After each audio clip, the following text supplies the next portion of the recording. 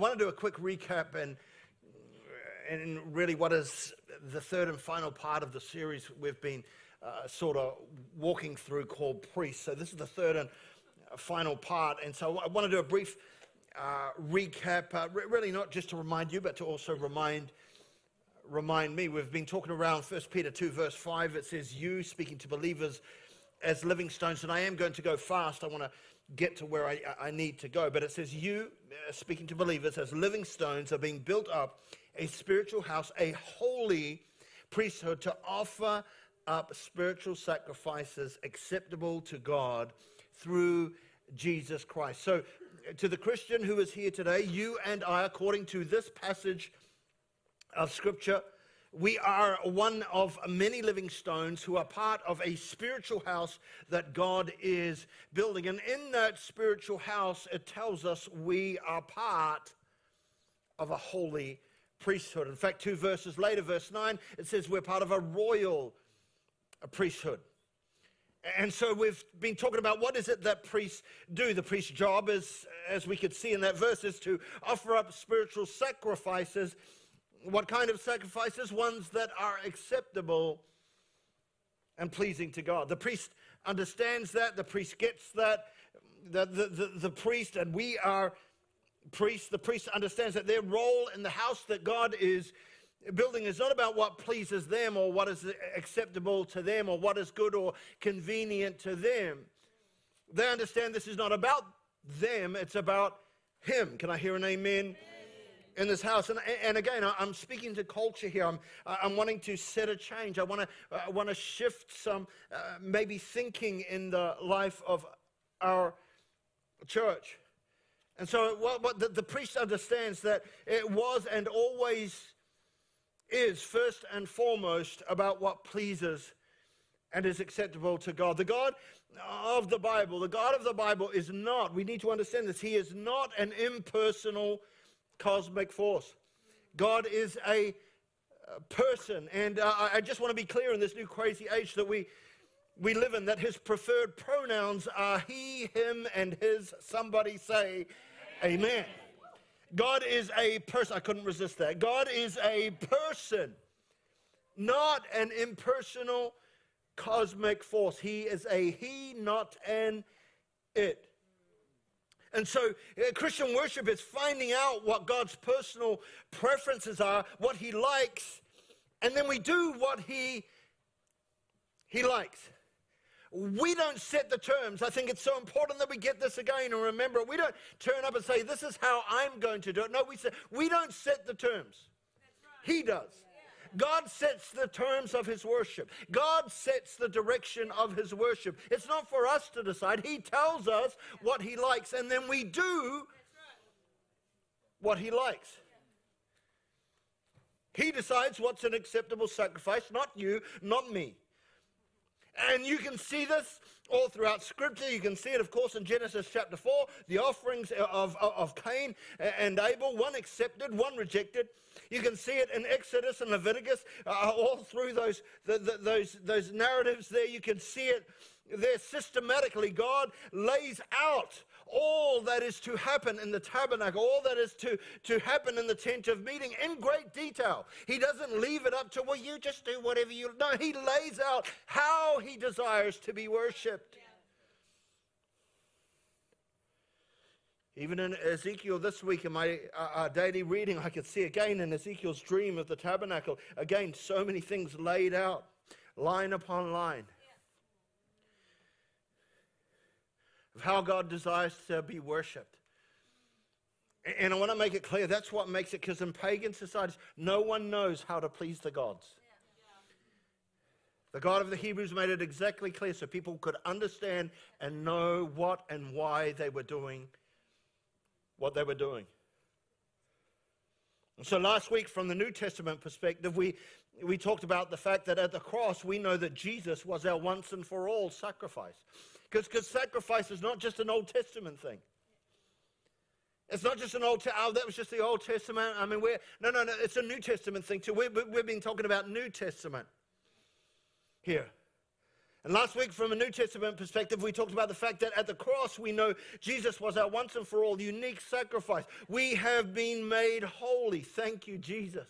There's nothing we can do. We can earn it by it through the sacrifice of the body of Jesus Christ once and for all. And then it goes on. We didn't read this. I'm reading this is new today. And then the writer of Hebrews goes on talking about the old covenant. He says, this is how it was. He said, like day after day, priests stand. You see, priests are very busy. There's a lot going on. And so it said, day after day, priest stand and performs his religious duties again and again. He offers the same sacrifices which can never take away sins. But when Jesus, this priest, our high priest, but when this priest had offered for all time one sacrifice for sins, what does it say he did? He sat down. He sat down. We're at the right hand of God. You've got to understand he's taking care of your sin business. He's taking care of your guilt and your shame and all of those things. Once and for all, would you stop reliving that which God has already taken care of? Somebody say amen in this house. You've got to understand he has taken care of that, and he sat down. Priests don't sit down. They're busy. They've got things to do. But Jesus, once and for all, took our sacrifice, took our sin, our shame, our guilt, and he sat as he dealt with it on the cross, where he said, it is finished. He didn't say, I am finished. He said, it is finished. It's done. I'm spitting. You know it's going to be good today. And he sat down. So stop striving. Stop trying to live out and trying to sort it all. He's done it. He's taken care of your sin. He's taken, oh man, I wish I could just, oh, hallelujah. Because Christians are always struggling all the time. I don't know, I'm feeling this and I'm feeling that. I don't care what you feel. We've got to look at what Christ has done. We've got to think about your position, not your condition. Stop worrying about your condition. He's taken care of that. You're made right in him. He's made you holy. I don't feel holy. It doesn't matter what you feel. It's what he's done. It's what he's accomplished. Our sin is dealt with, our guilt, our shame, once and for all. That's ultimately what the Christmas story is about. Matthew 1 verse 21, it says, she will, speaking of Mary, will give birth to a son, and you are to give him the name Jesus, because he will save his people from their sins. Jesus' name means the Lord saves. The Lord saves. Not only that, in John chapter 1 verse 12, it says, to all who did receive him, to those who believed. Are there any believers in here? About 5 of you. I said, is there any believers in here today? It says, to all who did receive him, to those who believed in his name, he gave the right. You want to people talk about rights? You want to know what your rights are today? Here's your rights. He gave them the right to become the children of God. I'm no longer a slave. I'm free. I am a child of God. Not because of anything you've done, but because of all that he has done. Give him some praise and glory in the house. Merry Christmas, everybody. Yes. Merry Christmas. The priest's job is to offer up spiritual sacrifices. What kind of sacrifices? Ones that are acceptable and pleasing to God. So what is it that we can bring? What is it that we can present to him? We from a New Testament perspective, we understand that Jesus is our once and for all sacrifice. So what do we bring? What are these sacrifices that are acceptable to God? Hebrews 13, we saw, through him then let us continually offer up a sacrifice of praise. A sacrifice of praise to God. I hope you've turned up different today. I hope you've come in here ready, and I could sense it in the room that I'm ready to praise God. I'm ready to bring something here today. That we would offer up a sacrifice of praise to God. That is the fruit of lips. Acknowledge that acknowledge his name.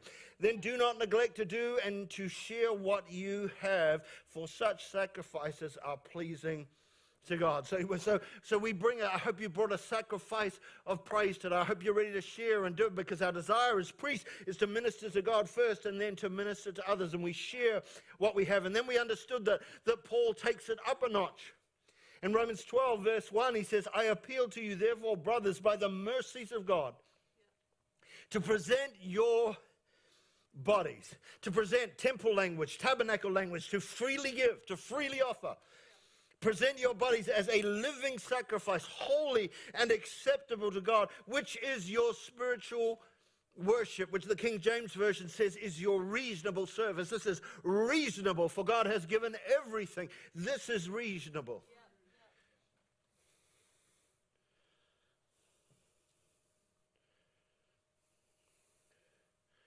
Would you present your life? God's saying, would you present your life to me? Your all to me. And I guess in our walk, even today, that is our challenge. That is our challenge, not just on Sunday, but on Monday and Tuesday and Wednesday and Thursday and Friday. Would we give our all to him in every area and aspect of our life? We don't just give ourselves for an hour on Sunday. Well, it might be a little bit longer today. We don't just give ourselves to that we give all of us and every part and fiber of our being. That's the challenge. And so today, as we talk together, I want to look at two Hebrew words, yod and kabod, that will hopefully help put a bow, if you like, on this package we've been talking about, this priestly package. I want to put a bow on it today by talking about these two Hebrew words, yod and kabod, as we close off this series. You know, we've talked about the fact that King David loved God's tabernacle. It was the place where daily sacrifices, if you've been around the Bible for a while, you would understand. It's a place where daily sacrifices were offered to God, where one could be close. It's as close, even Jews to this day head to Jerusalem because they desire to be the Wailing Walls, the closest point to the Holy of Holies. And so we know David wanted to be there. And in Psalm 141 verse 2, it says, let my prayer. David's like, he's struggling to hide from Saul. He's trying to get away. So he wants to be in Jerusalem. He wants to be near the tabernacle. He wants to be in that place, but he can't. And so he's saying, let my prayer be counted as incense. The incense is that which is closest to the curtain, closest to the Holy of Holies. He said, let my prayer be counted as incense before you, the lifting of my hands as the evening sacrifice. The Hebrew word for hand is the word yod. Everybody say yod. It's the word yod. To wave the hand. To wave the hand is the word yada. The English transliteration of yada is the word Judah, from where we get the word praise. Judah means praise, of course we've been talking about a sacrifice of praise, the lifting of our hands, our yod. But it literally means a wave of your hand. And so David in the psalm is like, let the lifting of my yod, let the lifting of my yod be as the evening sacrifice. As in, God, I know the things that you like. I know what you're into. You have preferences. You want me to bring stuff to you so that you, God, can see that my heart is in this. My heart is in this. Like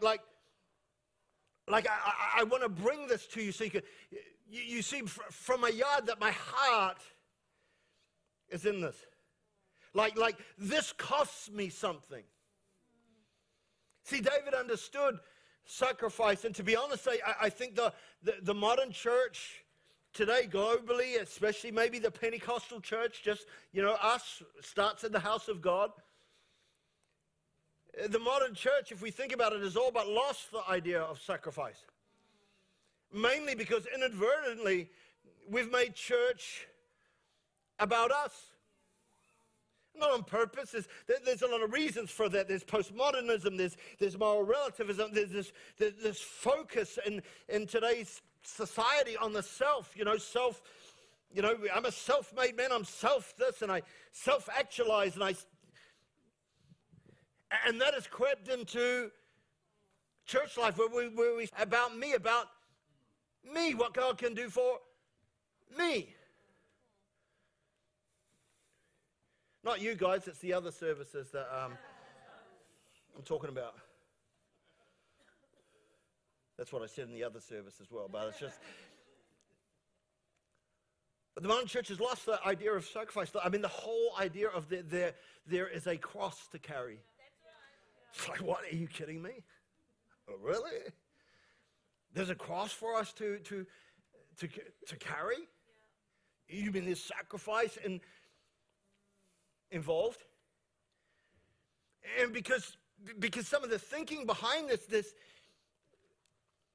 is, and it's not that it's bad, but it just shouldn't be the priority. And I've been a pastor a long time, and people come and say to me, I followed Jesus because he has really helped me, and that's good. I come to church because it helps me. Or at least I hope it does. I follow Jesus. I go to church because it helps me be a better me. And there's nothing wrong with that. I'm just saying that shouldn't be the priority. I follow Jesus to be the best me I can be. I follow Jesus because it helps me in my life. I go to church because I want to be the best me I can be, and it really helps me. But the struggle is if you hold that opinion, if you hold that view, and it's a very consumer-like and like what's in it for me. But the danger is in that, and I saw this so clearly as I was preparing this. The danger is if you come and go, well, Christ is good for me. He really helps me. What if he doesn't?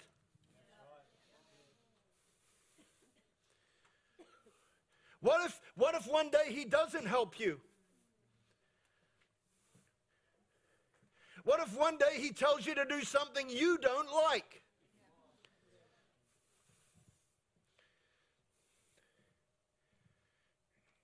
I just don't, church isn't doing it for me anymore. I don't get what I used to get out of it. Pardon me, it's not about you.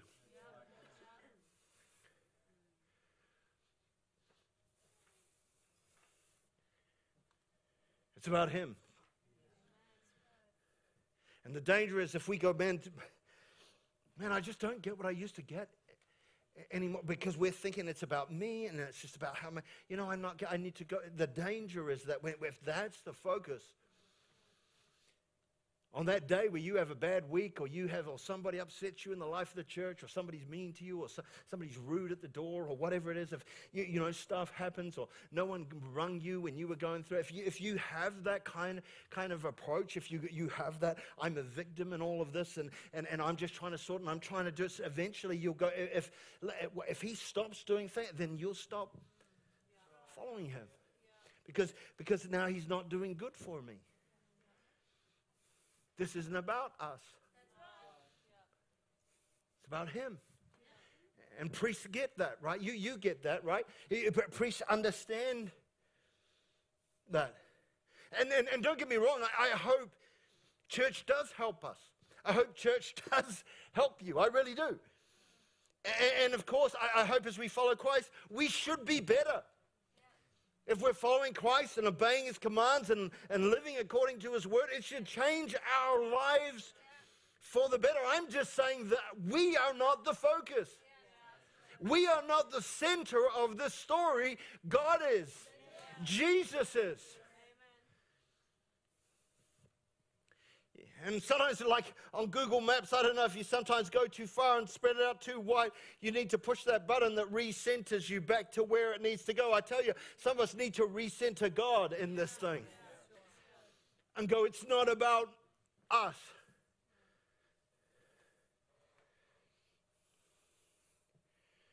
I mean, I hope this does help you. I hope, of course, as we do follow Christ, we do get better, that God will do those. I have nothing against it, but one theologian said it like this. He said, we treat God, and he was especially speaking to a younger, younger generation, postmodernists and all that. He says, we start treating God like a desperate boyfriend. So many hold this view of God as a desperate boyfriend. He loves you. He needs you. He wants you to come back. Come, please. I love you. Friend, I want to tell you, He doesn't need you. You need Him. God doesn't need you.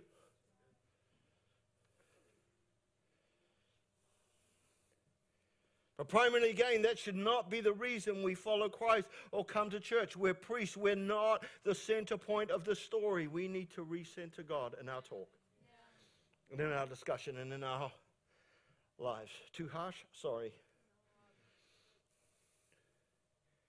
The reason we come to church first and foremost is to worship God. And that's enough. We come to worship God.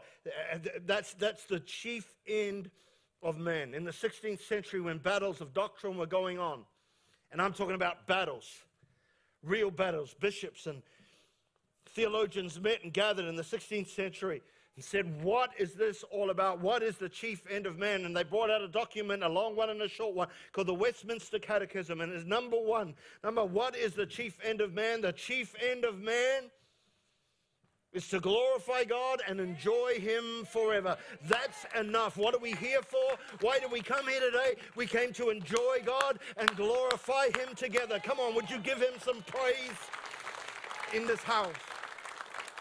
That's why we came. It's not for us, it's for Him.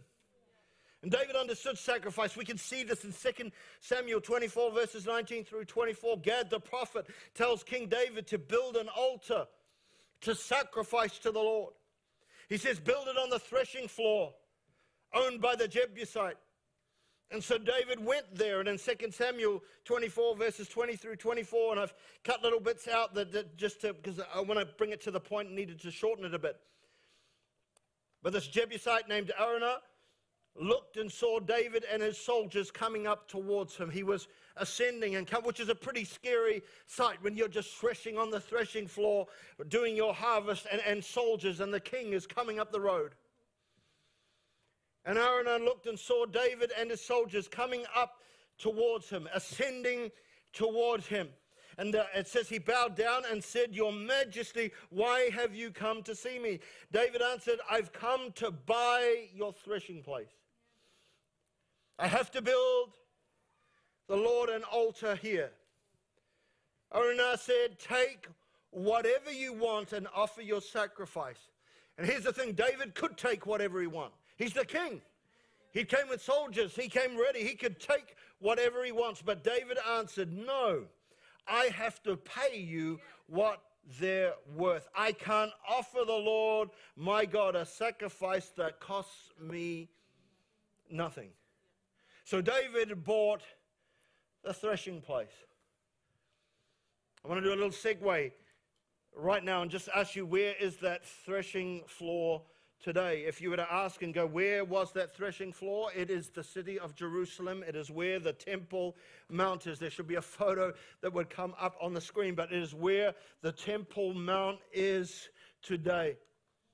That was the threshing field. Who may ascend the hill of the Lord? Him with clean hands and a pure heart.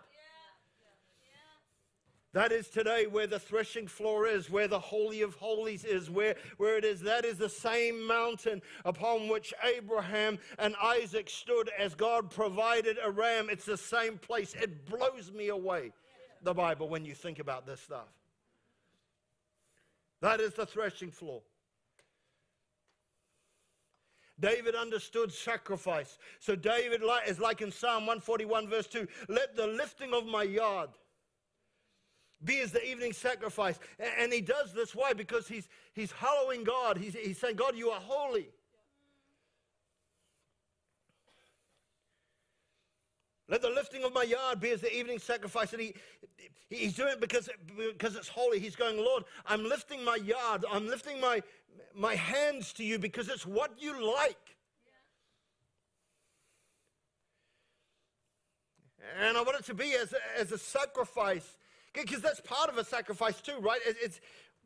Well, that's not my thing, lifting hands and all. No, but it's a sacrifice, right? It's a sacrifice. It's not meant to be, well, I'm not, I do my thing. It's not about you. It's a sacrifice. It's a sacrifice of prayer. And sacrifices cause pain.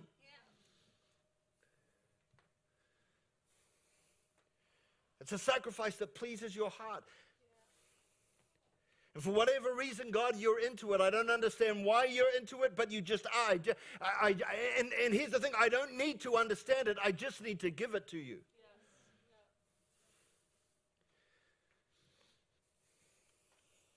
My yard. I want to read Psalm 57, verses 7 through 8. This is another one of David's songs. King Saul's, we know clearly, is after his life, and this one, again, he's writing songs about it. He says, my heart is steadfast. He's giving worship to God. He says, my heart is steadfast, O God. My heart is steadfast. I will sing and make melody.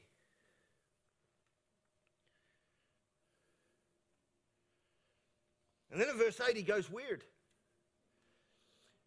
In verse 8, he says, awake my glory. What? And in verse 7, he's singing to God. And in verse 8, he's now talking about himself. He says, awake my glory. Awake, O harp and lyre. I will awake the dawn. Verse 8 is such a weird voice because David's going, I worship you in verse 7, and then he starts talking about himself. I'm going to awake my glory.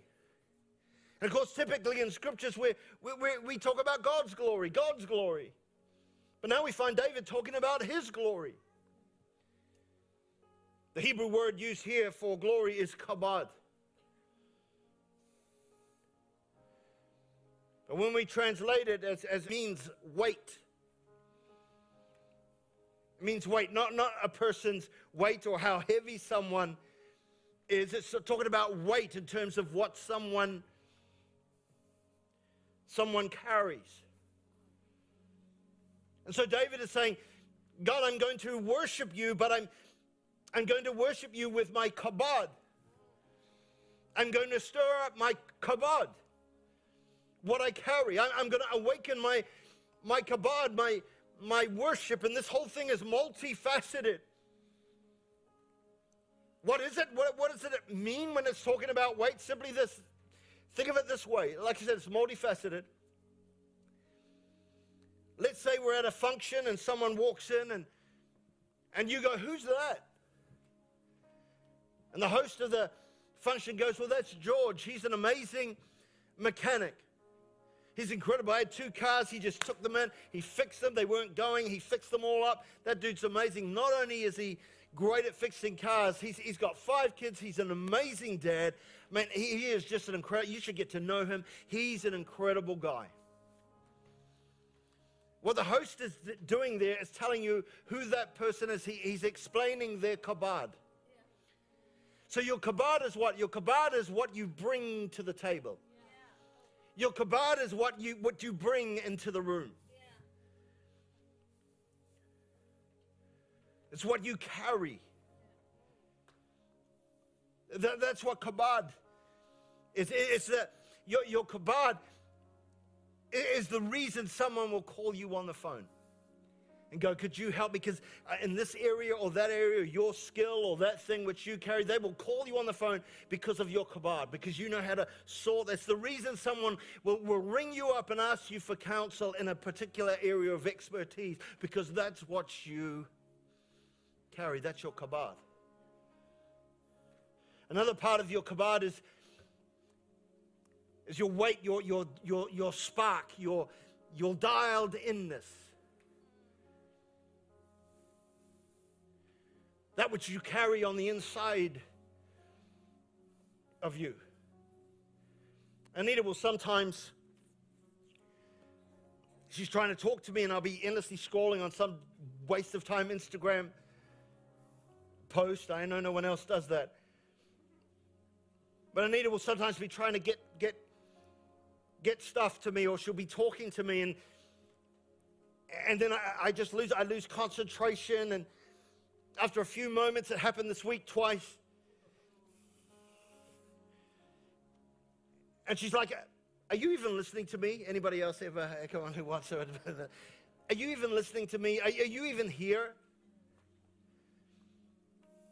Are you even here? Are you even in the room right now? And because Anita knows when I'm not there. She knows when I'm gone. She knows, I mean, I'm there, but I'm not there. God knows when you're not there.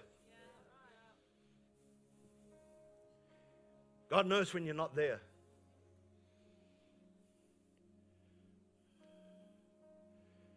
So in worship, God has preferences. Yod is one of those preferences. That's the reason we lift our hands. That's the reason, and that's why to the young generation, they need to understand why we do what we do, what it is that we do. We're called to lift our Yod and before Him. But here's the thing: you can lift your hands, and your heart's not there. You can lift your Yod, but there's no kabod. You can lift your hands and they're not there, right? In our worship, we need hands, but we also need heart. We need Yod, but we also need kabod.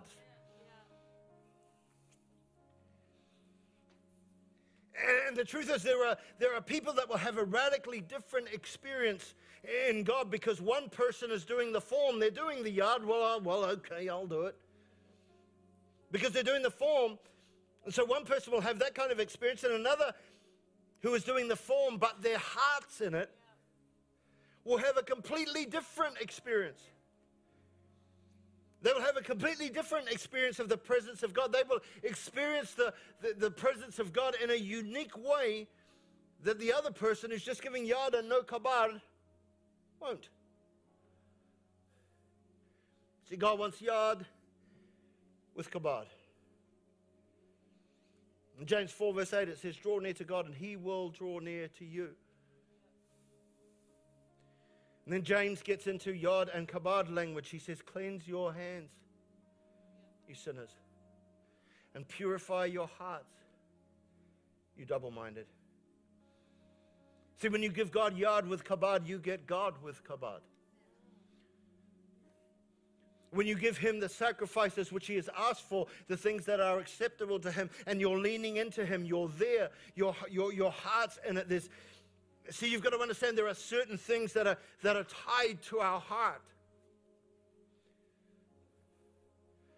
And that's why giving money is so important. If you're visiting here, we don't talk about money. You know that, but I need to say this.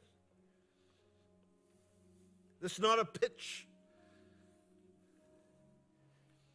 But there are certain things that are tied to our heart because it's a sacrifice, right? And a sacrifice brings kabod.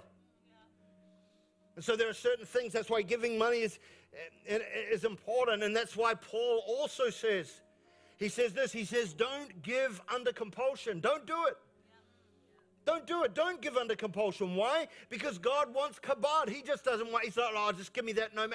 He doesn't just want your Yod. He wants your kabod.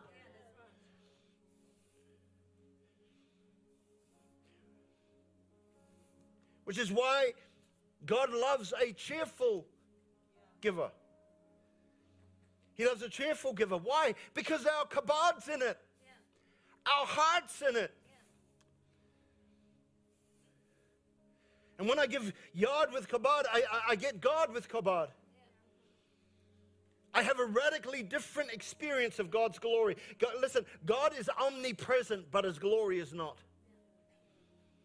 God is omnipresent. He's everywhere, but His glory is not. That's why people don't understand. Yes, He's everywhere, But that's why we worship, because as we worship God, He shows up in a unique way that He doesn't do anywhere else. That's why it's important to be in the room.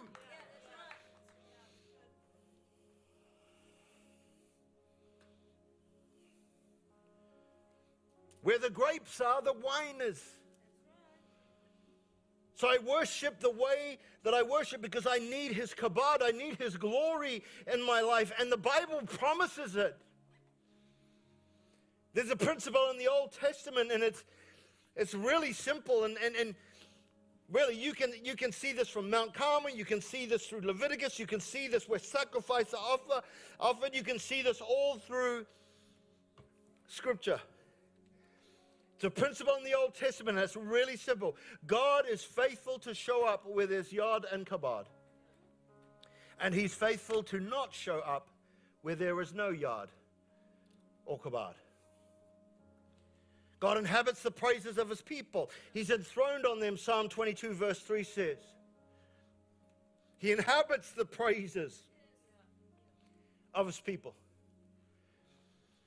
He turns up when there's yod and kabod. Which means what? Here's the principle. Every acceptable sacrifice has a divine response. And so when I lift my hands, my yod, my praise, I'm giving Him what He wants. And when there's a heart behind it, a life behind it, kabod behind it, it's unrestrained. You know, in my relationship with Anita, she has access to my finances. They're our finances. She has access to everything, and that's scary. Especially at Christmas. Can somebody say amen? Maybe the worship team can come. I want to do that shout to the Lord again. Just can finish off with that. I hope we can still do that.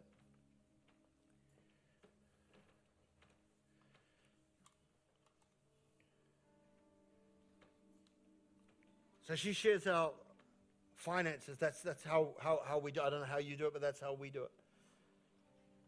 But that's what a relationship is, right? It's I'm giving you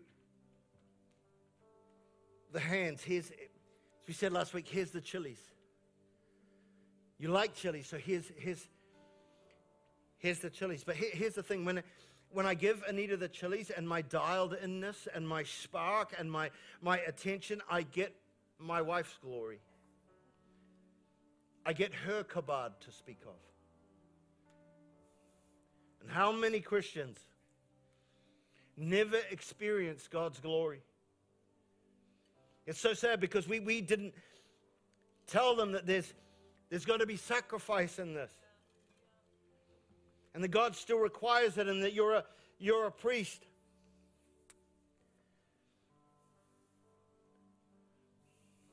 He wants your yod and kabod. But the truth is today, if you want to experience God, the glory of God, you can. You can when you give your yod and your kabod, when you give your hands and your heart. When you bring what God has asked for. And that's why repentance is such an amazing thing. That's why repentance is so good, because I can be imperfect in my leaning in this. I can be imperfect in my leaning into the Lord, but because of repentance, I can always get back in. See, Anita knows when I'm not there, and she'll say, "Where are you?" And I can say, "Okay, darling, I'm sorry, I'm back. I'm back. I'm back." God knows when you're not there, but He knows when you're back. That's the beauty of repentance. And I don't know about you, but I want God's glory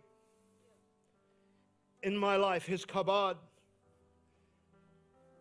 in my life, His divine response in my life, to my yod and to my kabod.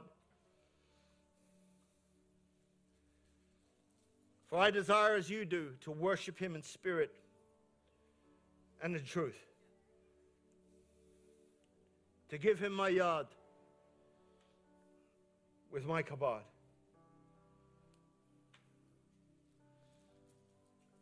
Let us be a church that does that, lives that, walks that.